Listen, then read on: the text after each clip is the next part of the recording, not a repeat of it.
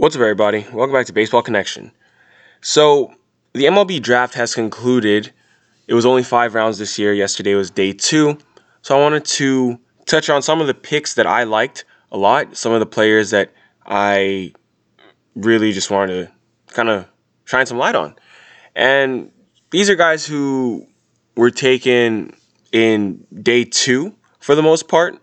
I kind of already talked about the guys I like from day 1, so these are going to be guys I liked in the second day. This was rounds 2 through 5. So I'll just start right away with Blaze Jordan. So Blaze Jordan is kind of like a social media sensation. He's probably he's definitely the most popular guy in this draft class, and that's because he's been on YouTube and things like that because he was winning home run derbies from the days of a preteen. He won his first national home run derby at the age of 11, and then he hit his first 500-foot home run at age 13. This guy has just been on all these platforms, and people have been circulating videos of him for years now. I always thought he was a bit of like a one-trick pony when I first saw him, but then I realized, over the years when he got into high school, he was actually a very elite player, and the Red Sox took him in the third round. Although the Red Sox really stunned everyone when they took Nick Yorke 17th overall in the first round, but what they were trying to do was that they wanted to save money so they could go big in the third round because they lost their second round pick as their punishment for sign stealing. So that's what they did. They took Blaze Jordan, and they're probably going to give him, a hefty amount of money, probably an above slot value here in the third round because they saved some money in round 1. So, he's got big time raw power. He competed in that home run derby during the Major League Home Run Derby last year. So, for those who didn't know, the way the MLB Home Run Derby works is that during the commercial breaks, they actually have a second one that's not on TV. It's the High School Home Run Derby, and that's the one that Blaze Jordan won last year. He competed in that. I think we've seen guys. Jacob Gatewood did it when it was at Citi Field with the Mets. Josh Naylor did it. Back in the day. I think Josh Naylor was competing against Jacob Gatewood that year, or maybe he did the one in Minnesota the following year.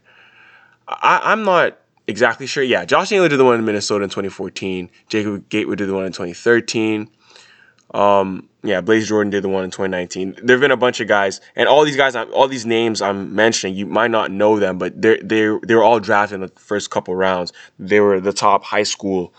They were top high school prospects at the time. So I'm pretty sure. Yeah, Blaze Jordan won the one last year that happened in Cleveland. That's the MLB High School Home Run Derby. And he's got big time power. Just go on YouTube and type in that name. I mean, but even home run derby aside, this dude has a amazing name. I mean, that's a great name, Blaze Jordan. But he's also young for his class. He reclassified, so he's like a year younger than most high schoolers because he basically reclassified into the year above so he can get in to pro ball a little bit earlier. But yeah, he's a bit of a viral phenomenon. So I like that pick.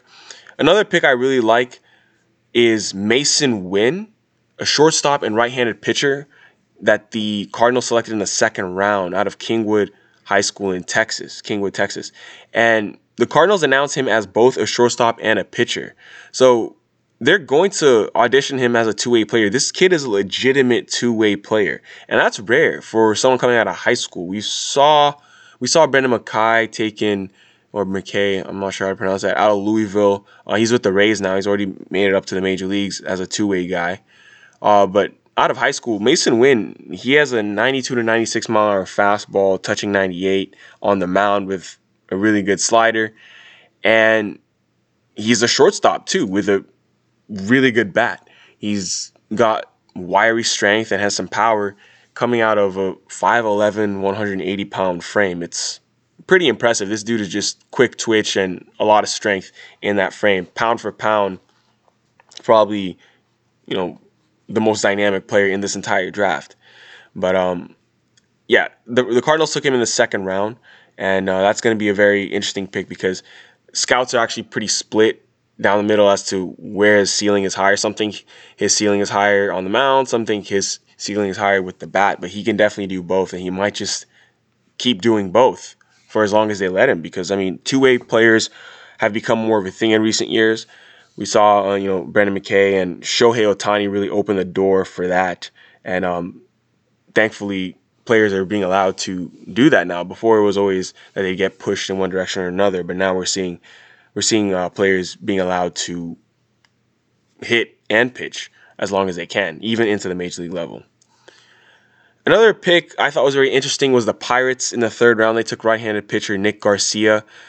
He's a Division III product out of Chapman University.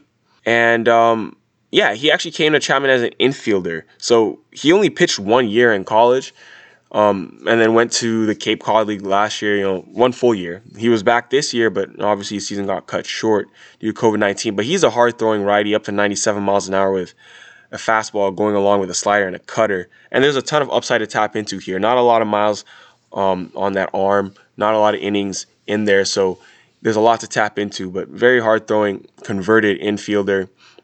That's going to be it. I just wanted to touch on those three picks I saw yesterday that really jumped out at me.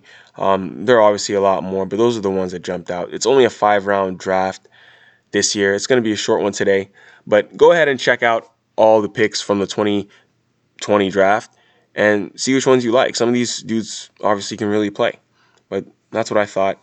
That's going to do it for today. If you enjoyed this, please share it with someone who would be interested, and we'll see you next time on Baseball Connection.